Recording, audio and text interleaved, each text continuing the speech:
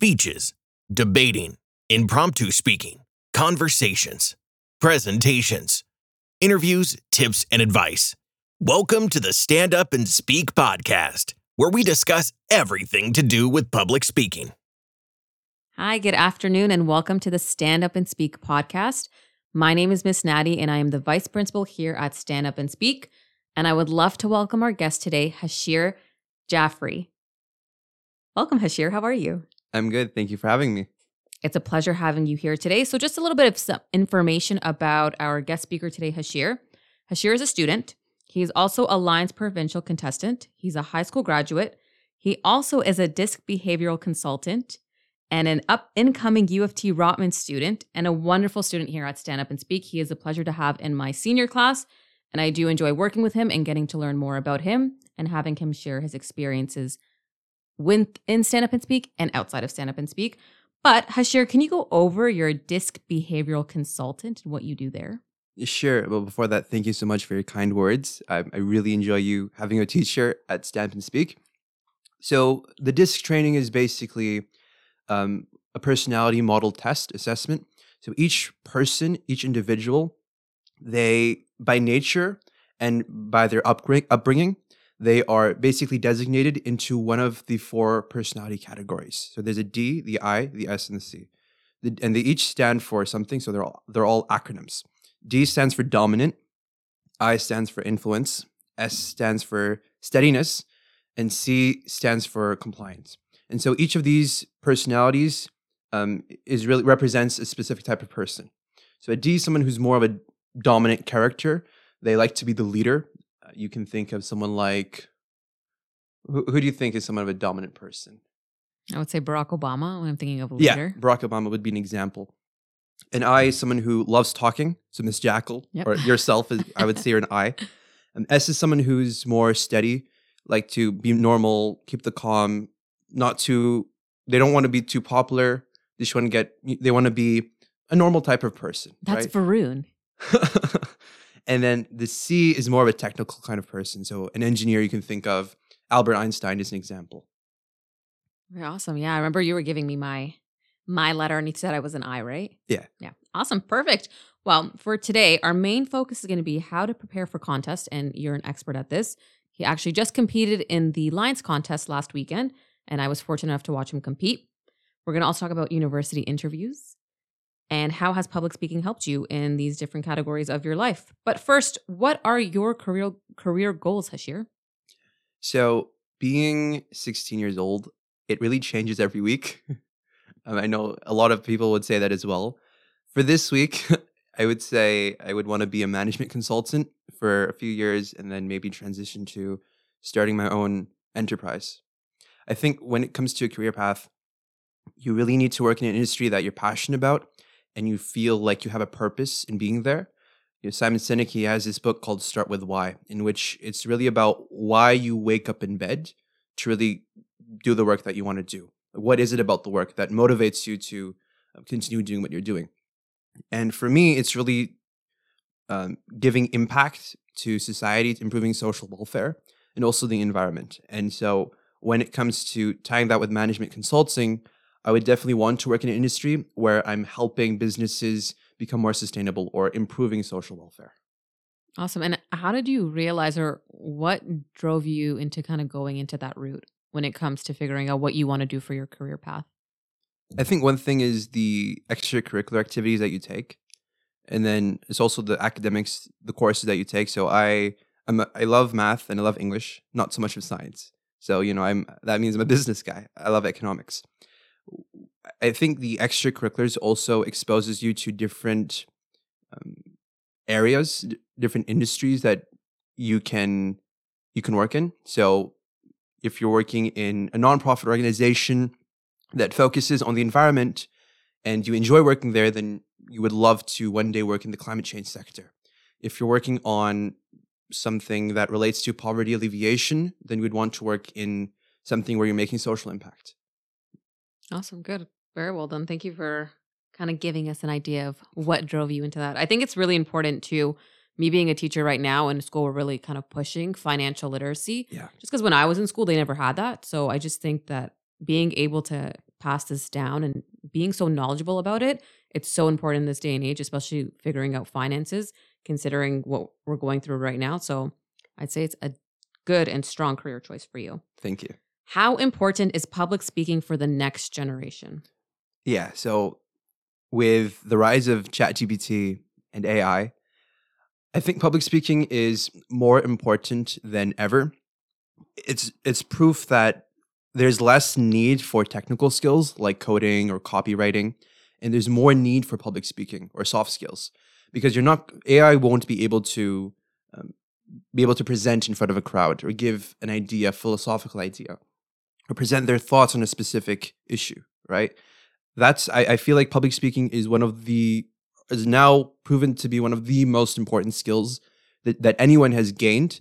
And other skills like coding and Python is still important, but I personally believe that public speaking is more important than those, especially with AI and ChatGPT and new inventions and new startups that are building around this whole ecosystem.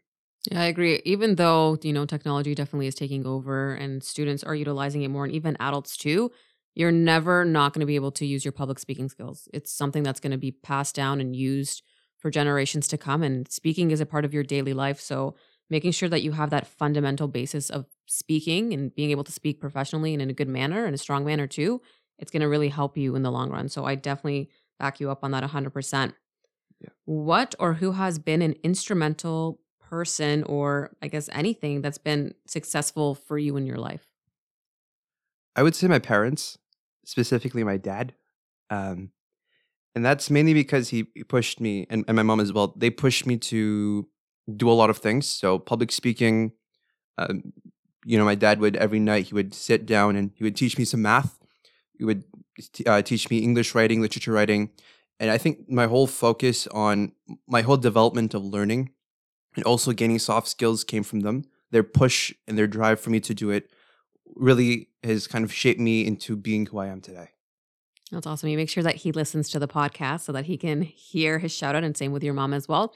Actually, I have a question for you. Last week when we were at the contest, one of the judges was asking or saying like, how many of you are teachers in the audience? So we rose our hand, and I noticed that your dad did too. So what does your dad do for work?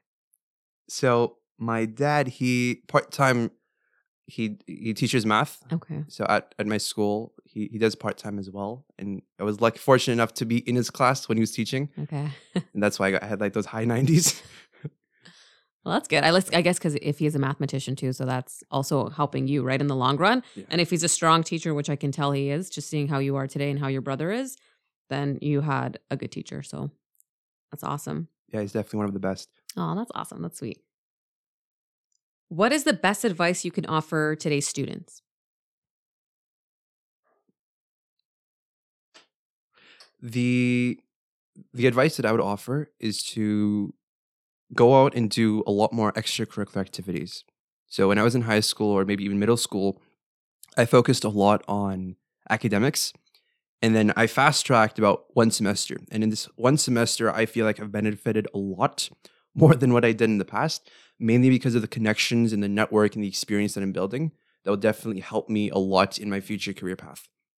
Academics will only get you so far, but when you want to land a job or land an interview, you start your own enterprise or your own venture, you're going to need to have those social skills or that experience.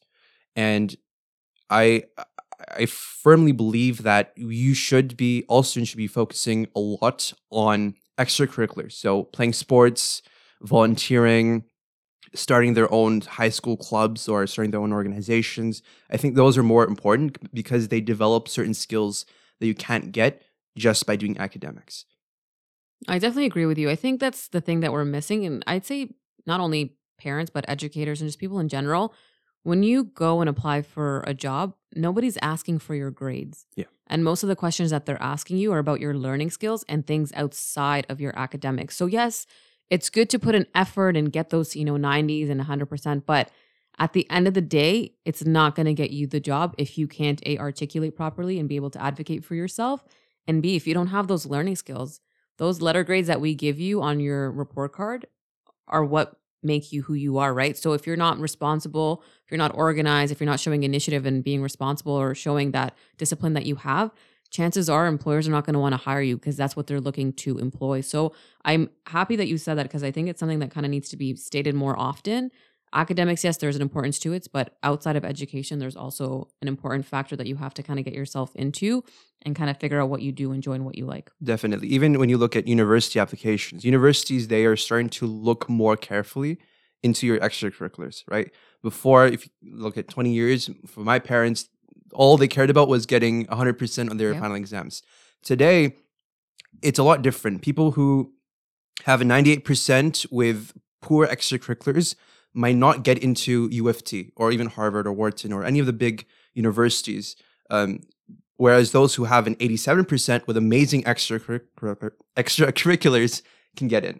So even now, I think universities are starting to have a strong importance on ECs because they want to recruit students or they want students to get into their school who will kind of make their universities proud. And you can only do that if you have strong ECs, being the co-founder of a club or being a varsity athlete. I agree. And just like you were saying with your parents, it's not even just with your parents, even with my generation. I don't think I applied to any university that asked me what extracurricular activities I was a part of or any kind of clubs outside of academics. All they wanted to see was my grades. So just to see that they're shifting away from that and having that ability to show both, I think it's so important and it's so necessary right now in this day and age because you have to be versatile. You can't just be this one person who's just going to work all day and not have that other aspect to your life because that's just not realistic anymore. So that's awesome to hear.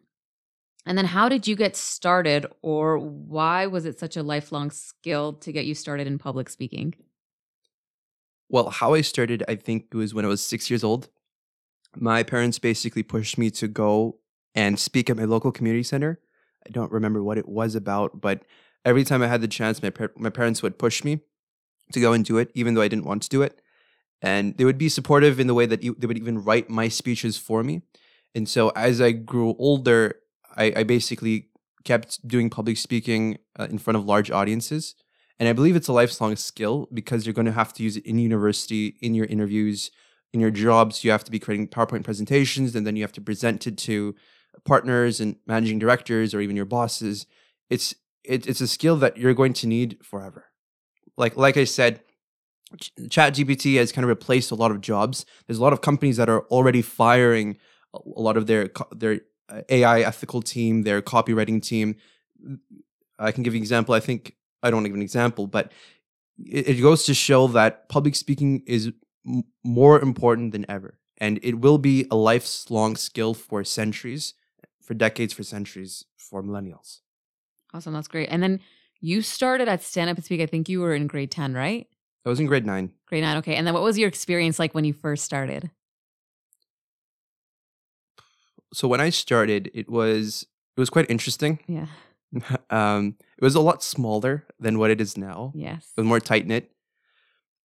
What we would do is that you would give us like a paper, and then we would have to write whatever we wanted to write, like a speech, and then with the paper or without the paper, we would have to say it out loud, and you would record us, and then send to our parents. I think that the sending to our parents part was the stressful part, but I think I was able to learn a lot through that experience.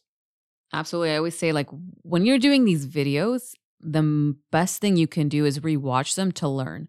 Because that's how you're going to pick on those signs of nervousness. That's how you're going to pick on things that you need to work on or things that you did really well at, because it's going to make you stronger at the end of the day when it comes to being a stronger public speaker, right? Yeah. And I could definitely say it helped you in the long run, because look at you here 4 years later doing it right now, and you're doing so well at these competitions and even in classes. And a lot of students are learning from you, which is great. And a lot of parents even go up to you and commend you for your speaking ability. So job well done to you. Thank you. This is an interesting question. I want to see if I either know or do not know this, but what is one thing that many people do not know about you? You already know about this. I think everyone at Stand Up and Speak knows about this.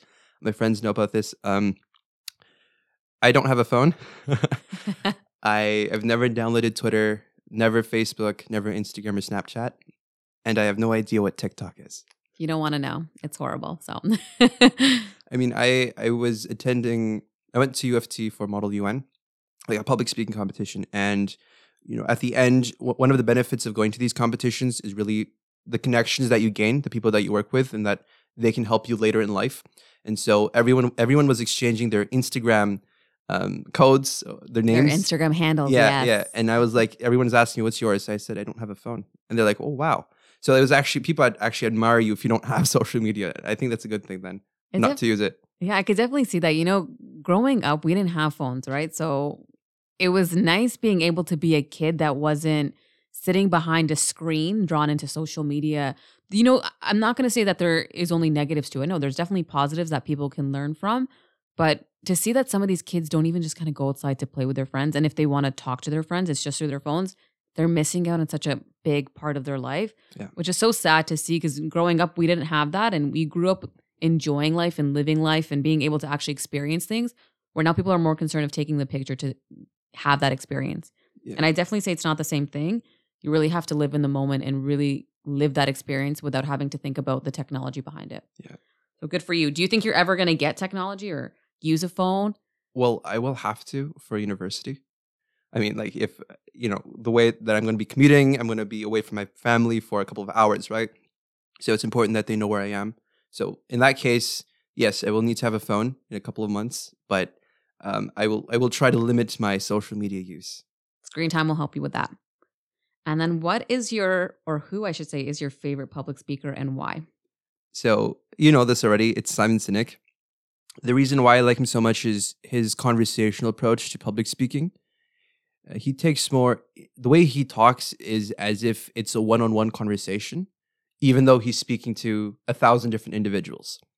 And that's one thing that I really like about him. 20 years ago, the way that we would love public speakers is different than how we love them today.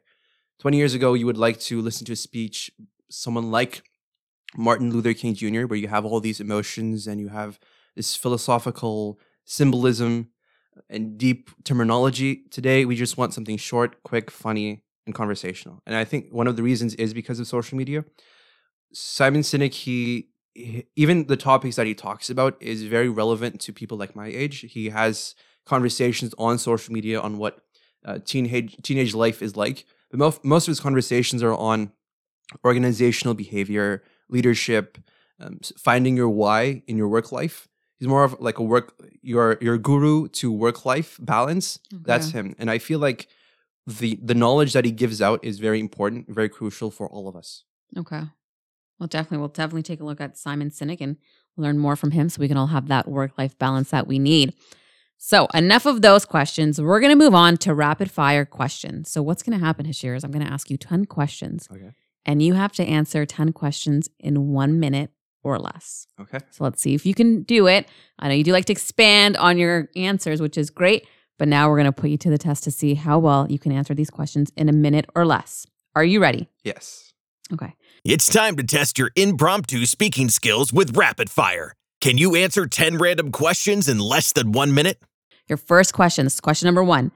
What is one goal you want to achieve this year? One goal that I have is... Do you want to pick a different question? This is yeah. Okay. What's your favorite snack food?